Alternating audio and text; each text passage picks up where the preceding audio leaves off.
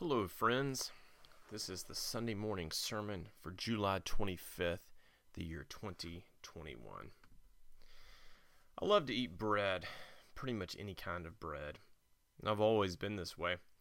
I grew up in a bread family. In my blended family, there were 6 of us, 4 brothers. And my mother would always say, guys, start with 2 pieces of bread and do not get more until you make sure everyone has had their too. Often she baked 12 pieces of bread. Simple math told me I got 2 pieces. But I loved bread. There's just something about it. It gives me this sense of being full, and I love that feeling. So sometimes I'd take a 3rd piece of bread, and this rarely turned out well, you can imagine. My brothers were not sympathetic.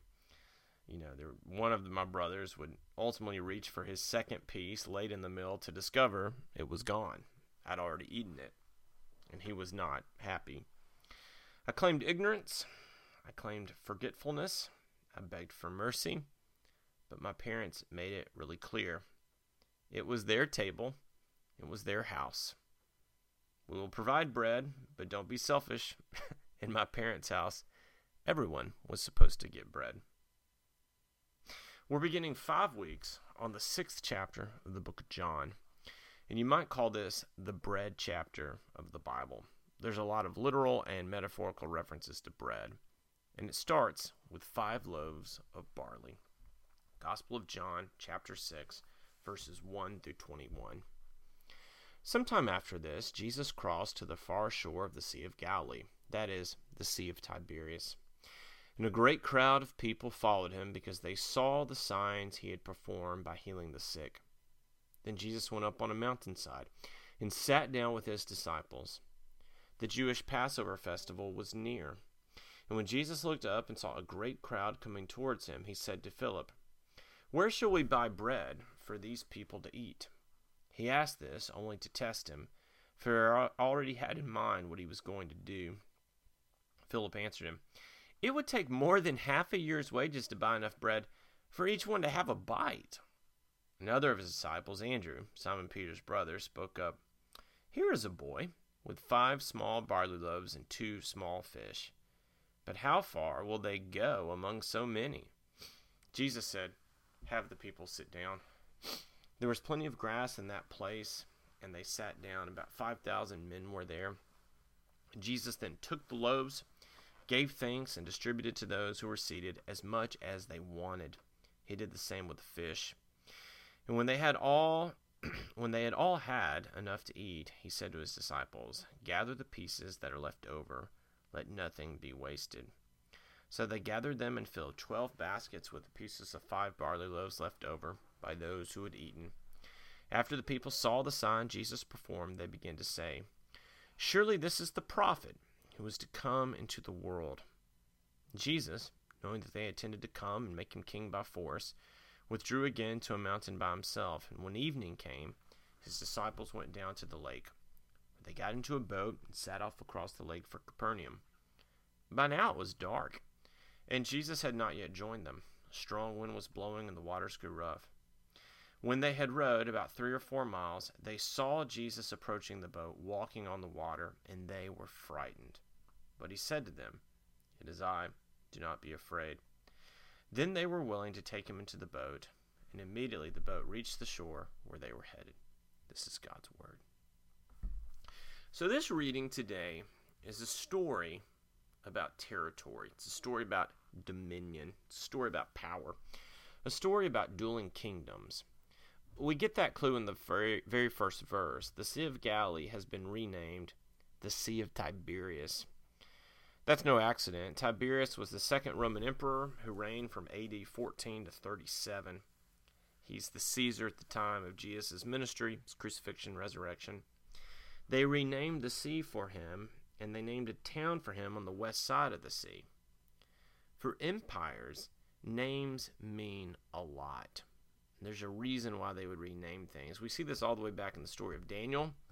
When the Babylonians conquered Jerusalem the first time, this is not when they burned the temple. This is the first time they came through around 603 BC. They took the best and brightest at this point. And we read this in chapter 1 of Daniel, verse 6 and 7. Among those who were chosen were some from Judah, Daniel, Hananiah, Mishael, and Azariah. And the chief official gave them new names: to Daniel the name Belteshazzar, to Hananiah Shadrach, to Mishael Meshach, and to Azariah Abednego. And you'll remember lion's den, fiery furnace, different stories from those guys. To name someone was an act of power. It was a signal of whose kingdom truly reigned. So if you believed Babylon reigned, you would call Daniel Belteshazzar. But if you believed Yahweh reigned, you'd call Daniel Daniel, because that's his name. When the Romans renamed the Sea of Galilee the Sea of Tiberias, they had this in mind, okay, that the kingdom of Rome was the prime kingdom. So consider Jesus' actions in this chapter in light of that. So Jesus attracted a large crowd of followers, and his message has resonated with them. The kingdom of Tiberias has not worked out for them, but this kingdom, the kingdom of Jesus, they crave it. Verse 4 tells us that the Jewish Passover is near, but these crowds are not preparing for pilgrimage to Jerusalem. They are right where they want to be. As Passover looms, Jesus goes ahead and breaks bread, and he stages a type of Passover. A Passover at the margins for this group of followers who were disenchanted with the ways that the Roman Empire, the ways of the Jewish faith at this time were going, and they sought something pure, holier, more in line with God's intentions. So Jesus stages a type of Passover for them. Of course, no one saw this coming, no one except Jesus. He tested Philip by asking him where they could buy bread. Well, there's no way they can buy bread for a crowd this big. I mean, there's 5,000 men, and you get the women and children, well over 10,000 people probably. So they are scrambling. They have nothing. They find a boy who has 5 loaves of barley, 2 fish. It's like sharing one bowl of chips and salsa with the entire crowd at a Predators game at Bridgestone Arena. It's a nice gesture, but it accomplished no practical good. Except it does. Jesus takes it, he blesses it, he breaks it, and distributes it. And you can see the symbol of this. This is communion, right? When Jesus takes bread, blesses it, and breaks it, that's a communion reference. It's a Passover reference. It's a Lord's Supper reference. And notice 2 huge things going on in this. First, someone shares. The young boy had 5 loaves and 2 fish. It's what he had packed up. Maybe his parents had packed it for him. It was all he had. And he gave all he had. He sacrificed. He does his part. He offers all that he has. And unless you think 5 loaves and 2 fish were a lot, Scripture makes certain you realize these were 5 small loaves and these were 2 small fish. But he offers all he has, even though no one thinks it's enough. But it is enough. Why? Jesus does a miracle. And that's the second thing going on. We believe in a God who does miracles. But so often, God does miracles through people. Okay, so God's work and our work are not equal. This is not a meeting God halfway as if we each do 50%, as if we're both on the same level. Our work is not equal. And while our work is not equal, though, God's work and our work often coexist. Put it differently, God works through our work. So it's not as if we do nothing. We do something. It's not as much as what God does, and actually it's not in and of ourselves. It's God working through us. And it leaves us with this result. We need God to work in our world. We also need you to work in our world. We need God to work through you. And what's the result? Everyone has plenty to eat. Not only that, they have 12 baskets of food left over. And the number 12 is no accident. It invokes the idea of 12 tribes of Israel. This is a new Israel type of thing going on. It's a kingdom reference. But whose kingdom? It's not the kingdom of Tiberias. This is the kingdom of Jesus. The crowd sense this. They want to make him king by force, but it's not his time. And that's not how he does things anyway. The kingdom of Jesus is not coercive, but persuasive. Never forget that. As we join and seek to expand God's kingdom, we seek persuasion, not coercion. After this, the disciples get in a boat to cross the Sea of Tiberias. A strong wind blew. The waters got rough, and they see Jesus walking on the water, another miracle. and they become afraid. But Jesus says, "It is I, do not be afraid." He then gets into their boat, and immediately they reach where they're going. Why does Jesus do this? What's going on? Why follow up the feeding of the 5,000 by walking on the water? In a sense, I think it's Jesus' way of spiking the football. It's his way of claiming his territory. For this isn't really the Sea of Tiberias. This is the Sea of Jesus. After all, God created it, and God has come back to claim it. Not only this sea, but this land. Not only this land, but this world. God has returned to begin the process of making all things new. Jesus has come to begin the movement of making things how they should be, how they were created to be. And the people had a choice. Did they want to be a part of the kingdom of Tiberius, the Roman way, the kingdom of Herod, the Jewish secular elite, the kingdom of the Pharisees, the hypocritical religious establishment? Did they want those kingdoms? I mean, we have similar choices today, and they are all dead ends. What choice have you made? Do you want to join the Jesus movement? Do you want to be part of the kingdom of God? The answer to that can go a lot of different directions and include a lot of spiritual themes that are all important and all relevant. But in the spirit of this story today, measure your answer by this. What are your 5 loaves and 2 fish? Have you given your 5 loaves and 2 fish? What have you given for God to use and usher in miracles to bring the kingdom? So I want to be really upfront with you. We need your 5 loaves and 2 fish. Nashville needs it. The world needs it. Our church exists to hand 5 loaves and 2 fish to Jesus so that the world can have a miracle. Now, if you've never heard the story of our church, let me share it with you as we contemplate the relationship between our church and your 5 loaves and 2 fish. The Ackland Avenue Church of Christ began in 1934. It split off from another congregation because they wanted to center ministry on one person. The elders of that church, though, split off to form Ackland because they believed ministry should be spread out and shared. It's a longer story. I'd love to tell you about it someday, but you can see that in the DNA of our church. We really try to have all hands on deck. Ministries are really spread out. There's not like 1 or 2 central figures. Our church has always striven to have that ethos. In the 1950s, most everyone walked to Ackland.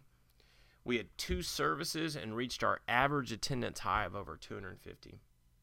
Then, white flight happened. Many left our church for bigger, fancier churches in the suburbs with more programs.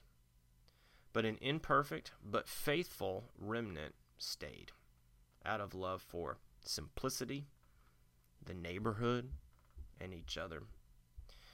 And many of us would say that faithful remnant are our honorary parents and grandparents and are people that have changed our lives forever. And I can also tell you a lot more about them. That group loved to talk about the bus ministry of the 70s and all the kids that met Jesus through it. They loved to talk about the 80s and 90s when Ackland's main ministries were to college students and a healthcare facility across the street called Lakeshore, which was sponsored by Churches of Christ. A lot of neat ministry happened there. In the mid to late 1990s, the congregation got pretty small, and some members wondered if the church would close. Got down to like 30 or 40 people. Then a group of college students came and never left. And that group is not the majority of present-day Ackland, but they formed the core which God used to get us here. And some of you listening to this, some of you here today, part of that core. 2010, we hit a rough patch. Due to the Great Flood, we were out of the building for 11 months. And there were open discussions about whether or not to rebuild, and this led to considerable discernment, and ultimately led to this decision. I was not here at the time, but many have told me all these stories. The decision was this: Nashville needs a church at 900 Ackland Avenue. Nashville needs an outpost of the kingdom in this location, and certainly we're not the only outpost of the kingdom, but we don't have too many, right? We need another outpost of the kingdom, and we need one in this location right at this strip where Wedgwood and Ackland split off. The church returned with a renewed heart for the city, And we've deeply invested in ministry. Here, ministry's flown out of our church, but also we've partnered with a lot of different groups over the years. Room in the Inn, Nations Ministry, Siloam, Bridges for the Deaf and Hard of Hearing, Open Table, United for Hope, and plenty of others that I'm forgetting.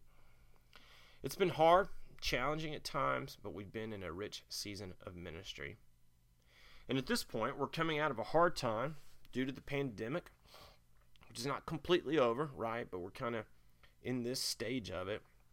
I'm not one to make predictions based at this point, but we're at this stage of it. Many other cultural complexities that have gone on, but I'm more convinced than ever that God can and will do miracles through our 5 loaves and 2 fish. I'm more convinced than ever that God will work through our church. So the question is this: what are your 5 loaves and 2 fish, and how do they relate to Acklen? And maybe think of it like this. I think there are kind of 3 different ways to conceptualize your answer. First, some of you give your 5 loaves and 2 fish out there, so to speak, out in the world, out in the community, out in your neighborhoods. You're involved in rich ministry out there. And maybe it's your job as a nurse or school teacher or some other job. Maybe it's your volunteerism, it's your relationships with your neighbors, your family. But your ministry is very much out there, and you meet with us for spiritual fuel to equip you for that ministry. And you don't have a lot of time to invest in our ministries here because you're working out there, and you really need Acklen for spiritual fuel for what you're doing out there. Second category is some of you give your 5 loaves and 2 fish here. You teach classes here, you chaperone youth trips, you go to church camp, you make coffee, you clean toilets, you wash laundry from Room in the Inn, you make communion bread. Your ministry's here for this church body and for all that walk in those doors. And this is kind of the epicenter of your ministry. And then third, and this may be the majority of you, some of you have a little bit of both going on. I mean, your 5 loaves and 2 fish show up here, you're involved some in our ministries here, but also you've got a lot going on out there. And so there are seasons when you're really involved in our ministries, but then there are seasons where you're like, man, God's using me so much out there. I really don't have time to teach class or help fix that broken light fixture or whatever it is. It's like, because you're doing so much out there and you're kind of coming in for the spiritual fuel and then you're going out to work. I think those are the 3 categories: the ministry out there, the ministry at Acklen, and then kind of the hybrid.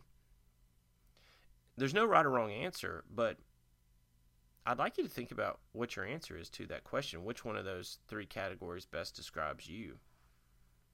I don't care what your answer is, but I do care that you're sacrificing your loaves and fish for the sake of others.